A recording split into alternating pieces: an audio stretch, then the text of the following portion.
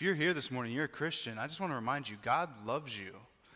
The love of God is not something that you only experience when you come to know Christ for the first time. It's not something you only experience when you are saved. It is the reality in which you live in as a Christian. It's something that you just constantly remind yourself that you know the love of God because you have been called out of your sin and into this newness of life, empowered by the Holy Spirit to live a life that's glorifying to your Heavenly Father in the name of Jesus Christ. It's the reality in which you find yourself hoping in Christ alone for the forgiveness of your sins. It's the remembrance of Christ dying on the cross for this newness of life in which you live. The love of God is foundational to the gospel. It's foundational to the church. It's the core of our faith. We know that any love that you and I have for God only comes first through His gracious loving us first. And we know that anyone who truly loves God and has truly been loved by God will make it to the return of Jesus, will get to stand before the throne of God in eternity because of the person and work of Jesus. What we sang about earlier, nothing but the blood is the reason we stand before the throne. But just as much as we live in the reality that God's love is core to our faith, we also live in the reality that, as Christians, we have to fight to remain in that love.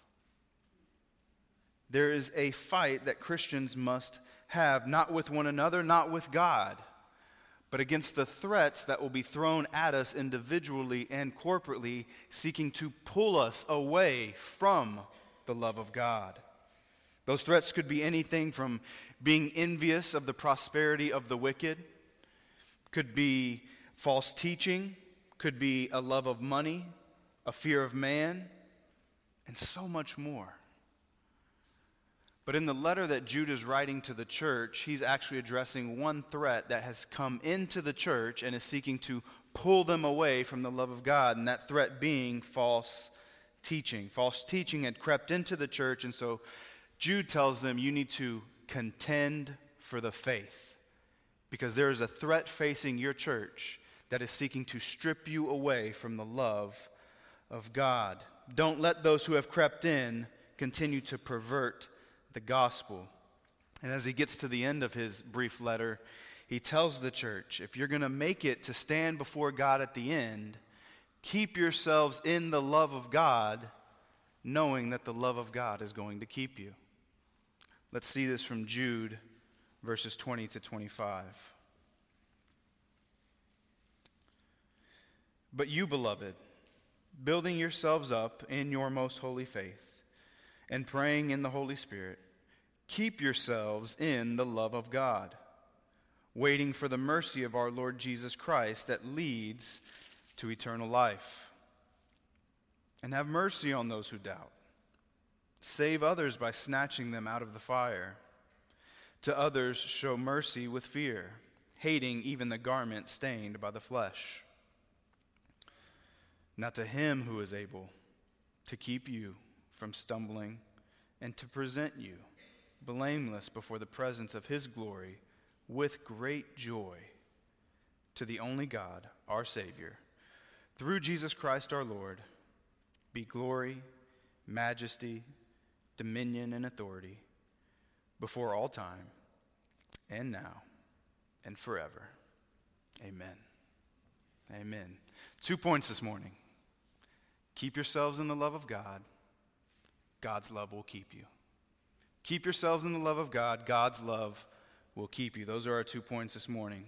Keep yourselves in the love of God. We see this in the first few verses. But you, beloved, building yourselves up in the most holy faith, praying in the Spirit, Holy Spirit, keep yourselves in the love of God, waiting for the mercy of our Lord Jesus Christ that leads to eternal life. Keep yourselves in the love of God. This is the emphasis of what Jude is saying to this church. We could actually restructure the sentence like this to help us better understand exactly what Jude is saying.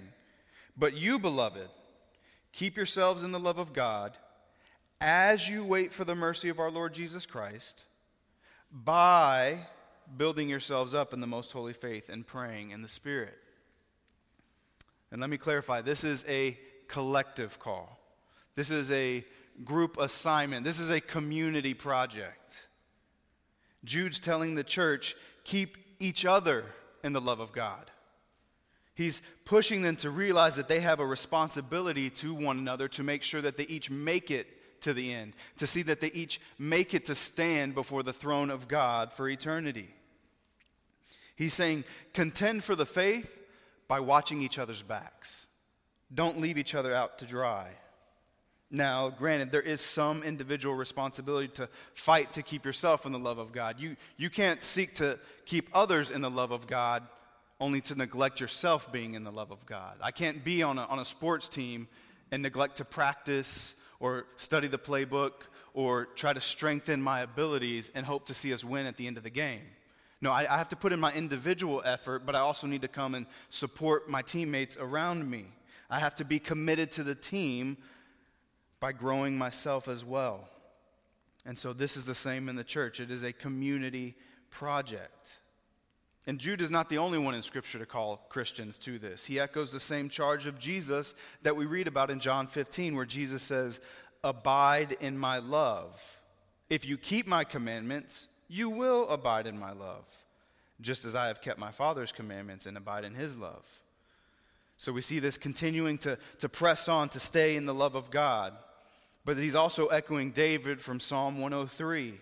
The steadfast love of the Lord is from everlasting to everlasting on those who fear him, fear being keeping his commandments, and righteousness to children's children, to those who keep his commandment, his covenant, and remember to do his commandments. So again, we see the psalmist saying, keep in the love of God by following in what God has commanded us to do.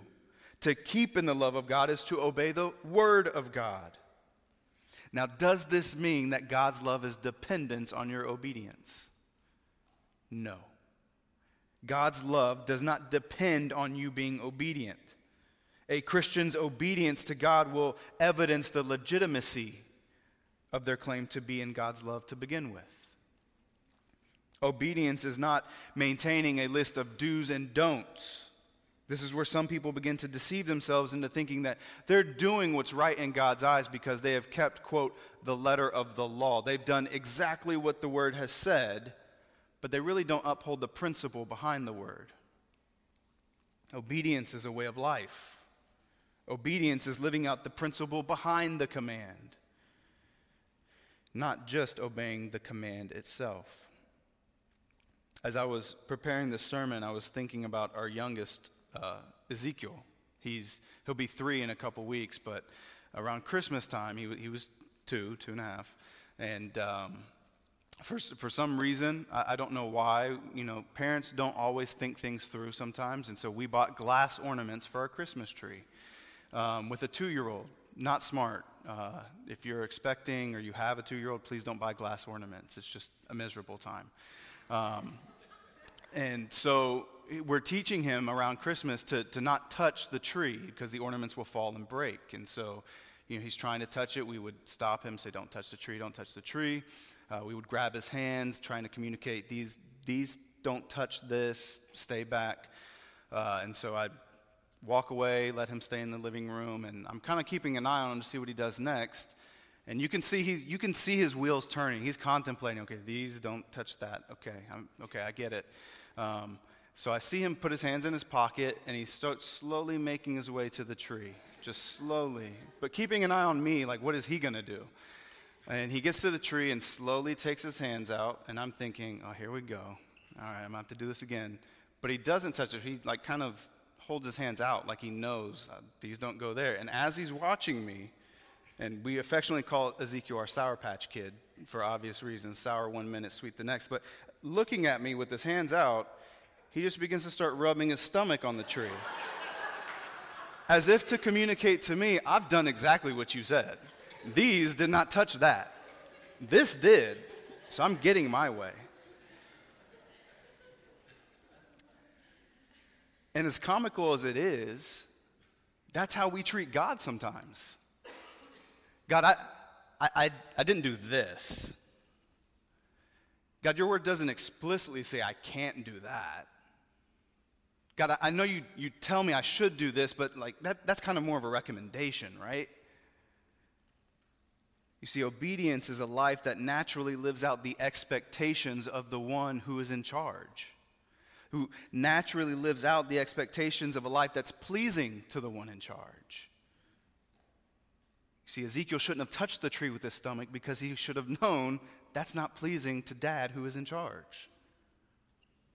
You see, your obedience does not control God's love. God's love controls your obedience. 2 Corinthians 5 says this, "For the love of Christ controls us, because we have concluded this, that one has died for all, therefore all have died, and he died for all, so that those who live might no longer live for themselves, but for him who for their sake he died and was raised." To keep yourselves in the love of God is to fight to see that the love of God is what is controlling you in your everyday life. It's to hold firm to the promises and the warnings that God graciously gives you in his word. It's a life that holds clinging to those promises and warnings, trying to direct your life in a way that is obedient to what God has said in principle in his word. It helps you understand and interpret the circumstances in which you find yourself. Those situations and those moments where you begin to doubt, does God really love me? It's clinging to the promises of God saying, I know he loves me because of this, because of the gospel. It doesn't matter what my circumstances and my situations are telling me and what I'm feeling. What I know to be true is that Christ died and was risen from the grave. That's what I know to be true. That's what I cling to. That's how I know God loves me. Not because of this moment in which I find myself. Keep yourselves in the love of God. But naturally we ask, well, how do I do that? That's great that you're telling me to do it, but how do I do it? Building yourselves or building one another up in your most holy faith. That's what the text says. Faith here being the gospel and all of its implications in our lives. And what makes it holy is the fact that it is faith that comes from the one and only holy God. Coming from the holy God makes it a holy faith. It's not because you are holy that your faith is holy. It's because the one in whom your faith is in is holy. That's what makes it holy. Jesus is the cornerstone. He is the base upon which everything else is built. He is the core of your faith. He is where the holiness is found. It should be our desire to fill our hearts and our minds with knowledge and understanding of the Word of God, to strengthen ourselves and to strengthen one another, to press on and make it to the end. This is discipleship 101. As members of one another, we seek to build each other up in our most holy faith. We're called to teach one another. We're to seek to admonish the idle, encourage the faint-hearted, help the weak, being patient with them all. We want to exhort one another so long as it's called today, so that none of us would be hardened by the deceitfulness of sin. We encourage one another through psalms, hymns, and spiritual songs. We stir one another up to love and good works. And we do all these things so that we can build one another up in our most holy faith. Brothers and sisters in Christ, if you're not growing in your own knowledge and understanding of God's word, you won't be successful in helping your brothers and sisters in Christ do it. Are you seeking to grow? Are you desiring to know God more? A Christian should never be content with where they are in their spiritual walk. No Christian should ever say, I'm in a pretty good spot right now. I'm good. I've kind of maxed out my discipleship. All Christians should have a never-ending hunger and desire and thirst to know God more. There's always a thought of, I want more God. As you grow in your understanding of God and his ways, you become more aware of your own unholiness, which leads to a deeper appreciation for the love of God, a deeper appreciation for God's love, for his grace, his mercy, his kindness, his justice, his glory, his majesty, his dominion, his authority, And it would only make sense that you would want more of all those things. It's a never-ending cycle in the life of a Christian. Saints, if you have tasted and seen that the Lord is good, doesn't it only make sense that you would want to continue tasting and seeing? You can't keep in the love of God if you don't seek to grow in the love of God. But while we build, the text says we pray, praying in the Holy Spirit. But what does it mean to pray in the Holy Spirit? Well, Jude is not alone in this charge. Paul actually encourages the very same thing in Ephesians 6. He says, praying at all times in the Spirit. When you pray in the Spirit, you pray recognizing your dependence upon God as you pray for yourself and others. When you pray in the Spirit, you pray aware of your own lack of holiness in comparison to the Most High God. You pray understanding that the weight of your sin and your need to confess it to your Father is of utmost importance. Praying in the Spirit means you pray resting in the understanding that you don't understand it all, and that your prayers are ones that echo the agenda of God and not your own agenda. Praying in the Spirit is when we pray in all humility, recognizing that we only have the privilege to speak to God because of His love towards us. So keep yourselves in the love of God by building yourselves up, building each other up in the most holy faith, praying in the Spirit. And as you do this, you wait. You wait. As you wait for the mercy of our Lord Jesus Christ that leads to eternal life. Part of keeping in the love of God is our living in the realization that this is not our home. This is not where we will end up in the long run.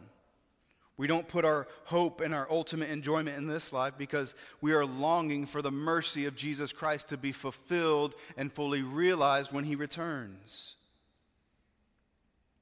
And we need to remind each other of these truths daily.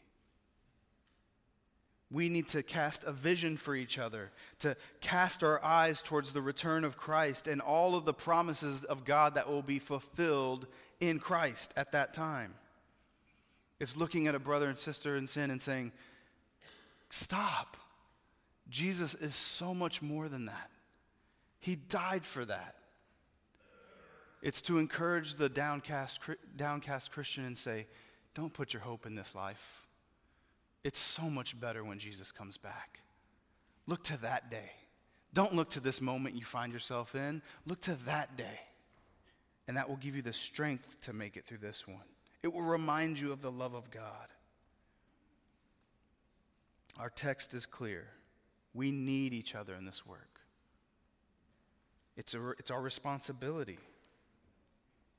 And it's clear because there will be some in our churches who are affected by these threats.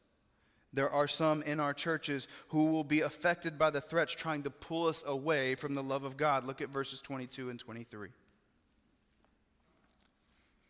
Have mercy on those who doubt. Save others by snatching them out of the fire. To others show mercy with fear, hating even the garment stained by the flesh.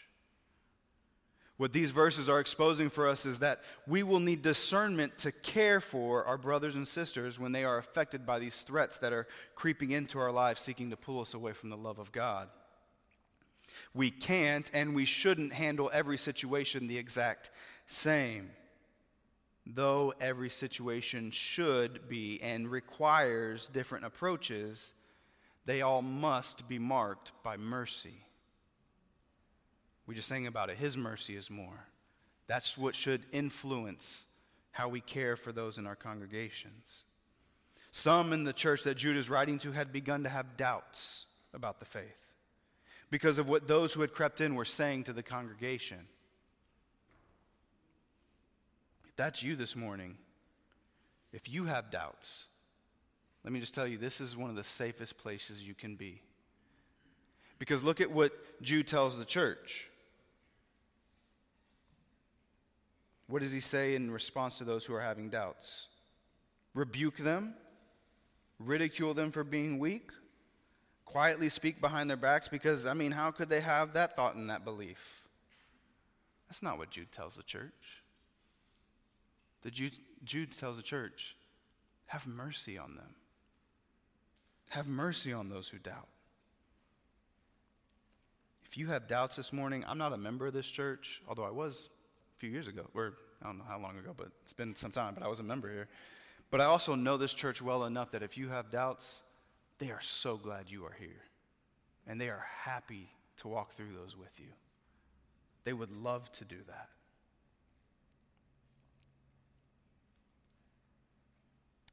When we face circumstances and situations in our lives where doubt begins to creep in because we wonder, does God love me? Is God in control? Does God know what's happening?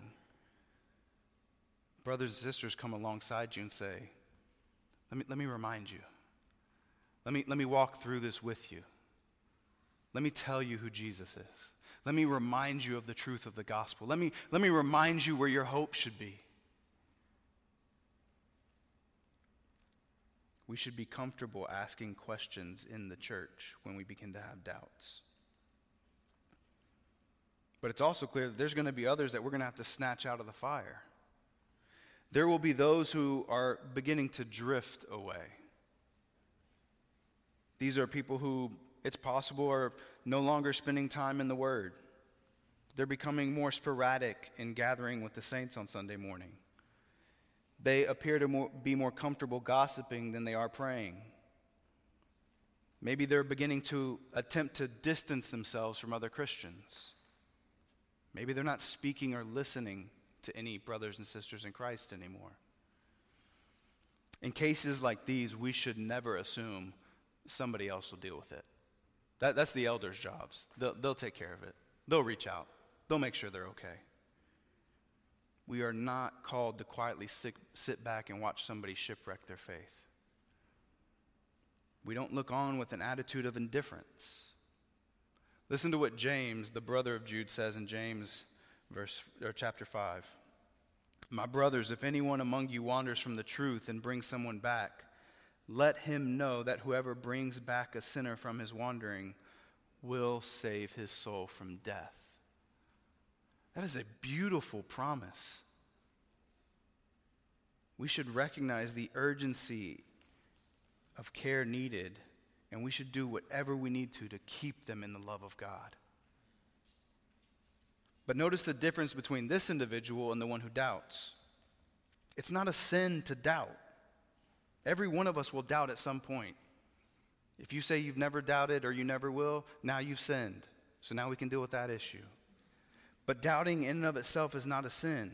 So mercy in that case is inviting the questions with kindness and gentleness and patience, seeking to build up this brother and sister in the most holy faith.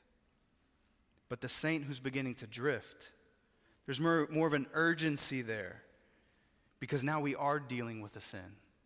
That's where the snatching language comes in. You got to snatch them out of the fire because they're beginning to drift. But mercy is still evident because we're seeking to snatch them. We want to snatch them out of the flames of judgment. Our act of snatching is an act of God's mercy on this believer's life. But finally, there's going to be others we need to show mercy to because of a different situation. To others, show mercy with fear, hating even the garment stained by the flesh. The imagery Jude is using here is a reference to the Old Testament holiness code or the holiness law, that if somebody was considered unclean, they had a disease or something, you weren't even to touch their clothing because you might become unclean. Jude is saying there will be some who appear to have disregarded and forsaken the love of God, and they're in full pursuit of their sin. Our language today, this might be someone who we would understand has entered formal church discipline. In these cases, we must exercise care and caution. But those among us like this, who are under formal church discipline, they themselves are not exempt from mercy. Mercy doesn't mean we ignore their sin or their practice of it. No, mercy actually means we call out the sin and we seek to help them fight to put that sin to death. But Mercy is the driving force behind our engagement with them. Restoration is the goal. We recognize that it's a rescue mission, but we do so with fear. Not fear of the person, but fear of the judgment that comes with abandoning the love of God. Did you notice that as we wait for the mercy of our Lord Jesus Christ, we are to show mercy to the people of the Lord Jesus Christ? Are you merciful? Is that what would characterize you as an individual? Is that what would characterize you as a church? We need to remember that apart from the mercy of God, any one of us can find ourselves in any of these categories. Doubting, drifting, disciplined. Jesus said, "Blessed are the merciful, for they shall receive mercy." In Jesus, we have received God's mercy, and it should be our prayer that we would never withhold that same mercy from someone else. Keep yourselves in the love of God. But Jude, being a thoughtful preacher, doesn't let pride creep in. He knows he's writing to a church full of sinners. And so though he tells the church, keep in the love of God, he also makes very clear, you won't be the reason you make it to the end, though. He says, keep yourselves in the love of God. Why? Because God's love is going to keep you. Our second point this morning, God's love keeps you. Look at verse 24. Now to him, to God, now to him who is able to keep you from stumbling and to present you blameless before the presence of his glory with great joy. Now, I'm not going to pretend like this isn't confusing. What do you mean keep yourselves, but then also saying, no, God's going to be the one keeping? Hang with me for a minute. God keeping you is his follow-up to him calling you. We get this from verse 1 of Jude. Jude, writing to this church, opens his letter by saying, to those who are called, loved by God the Father, and kept for Jesus Christ. Notice this, God loves them, so he calls them, and he keeps them for Jesus. The love of God called you to himself. We heard this in Ethan's testimony earlier. Listen to 1 Peter chapter 2. God our Father who called you out of darkness and into his marvelous light. So there's the calling language again. The love of God that called you and marks you as one of those who is loved by God is the same love that will keep you to the end. This is what Paul writes to the Philippian church in Philippians chapter 1. He says, I'm sure of this, that he who began a good work in you will bring it to completion at the return of Jesus Christ. But how does God keep us? By the very means we just talked about in verses 20 to 23. God, in his love, uses ordinary means of grace in our lives to keep us from stumbling, to prevent us from falling, to bring us to the end of the race.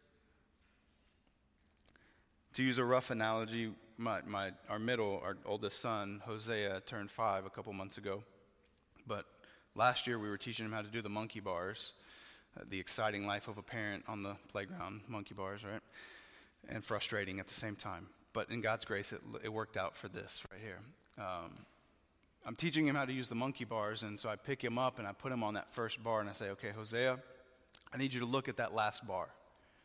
And I need you to keep your eyes on that last bar. I know it's high. I know that you're concerned you're going to fall. But what I need you to do is look at that last bar. And as you get there, I need you to just put one arm out, grab the next bar, swing your body, grab the next bar, swing your body, grab the next bar. And he said, Dad, I'm scared. It's high. I can't do it. And I said, I'm holding you. I'm not going to let you go. I'm not going to let you go, Zay. But I need you to reach out and grab the next bar. Don't look down. Don't worry about how high it is. I'm holding you. I just need you to focus on that last bar. And so we start going, and about a third of the way there, he's excited. Dad, I'm doing it. I don't say, no, you're not. I'm the one doing it, but keep going. My arms are getting tired. No, I say, yeah, you're doing it. You're putting your arm out there. You're swinging your body. You're doing it. About 2/3 of the way, he slips, and he's holding on by just a couple fingers, but I have him. So he didn't really fall. He just kind of struggled. And he said, Dad, I'm done. I want to go do the slide. It's more fun. He's distracted. And I said, I'm happy to go with you to do the slide in a minute, but we're going to finish this. The slide may be fun, but you need to finish this. Look at that last bar. Now grab the next one. And so he grabs the next one, he swings, and he grabs the next, and we made it to the end. And he got down, and he was the most excited I had ever seen him. And he said, Dad, I did it. I finished it. I made it to the end. And I said, yeah, you did. You made it to the end. And he said, and I didn't fall. I said, nope, you didn't. I said, I will never let you fall. And he said, let's do it again. Every time he reached out and grabbed the next bar is because he knew I was not going to let him go. And that's what God's telling you. Look to that last bar and reach your hand out and grab the next one. Don't worry about how high up you think you are. Don't worry about slipping. I'm not going to let you fall. I'm not letting you go. Don't be distracted by the slide. Look to the last bar and grab the next bar, and you will make it. I will make sure you make it. Keep yourselves in the love of God, because God's love will keep you. We need to fight to keep ourselves and to keep each other in the love of God, knowing that truth. Knowing that God's love will keep those whom he's truly called to himself to the end. Recognizing that we are the means by which God is going to do that in some people's lives. As you fight for one another to remain in the love of God, you are actually the means of God's love in their life. And that is a privilege. The holy faith that you claim comes from God's love. Any desire you have to build yourselves up in the most holy faith is owed solely to God's love putting that desire in you in the first place. Every time you pray in the Spirit, you do so because the love of God in your life. All the promises you long for and anticipate as you wait for the mercy of your Lord Jesus Christ to be realized at his second coming are because of God's love. They're given out of God's love. And the fact that you keep your eyes and your heart on the goal of those promises and not turn to the distractions of the slide or the swings is because of the love of God that is at work in your life. God's love is keeping you when your soul is downcast and you read of his faithfulness and you find hope and joy. God's love is keeping you when another saint calls you out in your sin and you follow in repentance instead of rejecting it. God's love is keeping you when you read about what God despises and you begin to despise it too. God's love is keeping you as your love for God grows. What God has instructed us to do to keep ourselves in his love are also the means by which his love keeps us. It's two sides of the same coin. Now, does he protect us in so many other ways? Absolutely. This list isn't exhaustive, but it's nothing less than what Judah's listed here. It's God's love that will keep you from stumbling. It's God's love that will present you blameless before the presence of his glory. Family, how sweet is it to know that as difficult as it may be at times to fight to keep yourself and others in the love of God, that it's worth it every step of the way. Family, be encouraged to read that God will present you blameless with great joy. We tend to overlook that. It's not like God's going to present you before himself at the end of time begrudgingly. Oh man, I really didn't think you were going to make it. Even this one was hard on me. No. He presents you before himself and says, you did it. This is a joy for me to present you here. This should stir in us praise. This should cause us to want to exalt this God. And who is this God? Who is this God that would take rebellious sinners, call them to himself, and invites them to keep in his love, and ensures that they will be kept in his love? And then promises to present them blameless on the last day with great joy. Who is this God? It's the most glorious God, full of majesty, full of greatness, the only one with complete rule and power over all. Praise this God. Park Hills, this is your God. It's to this God, the one and only God, your Savior, through Jesus Christ our Lord, who is to have glory, majesty, dominion, and authority before all time, and now, and forever. Amen. Let's pray.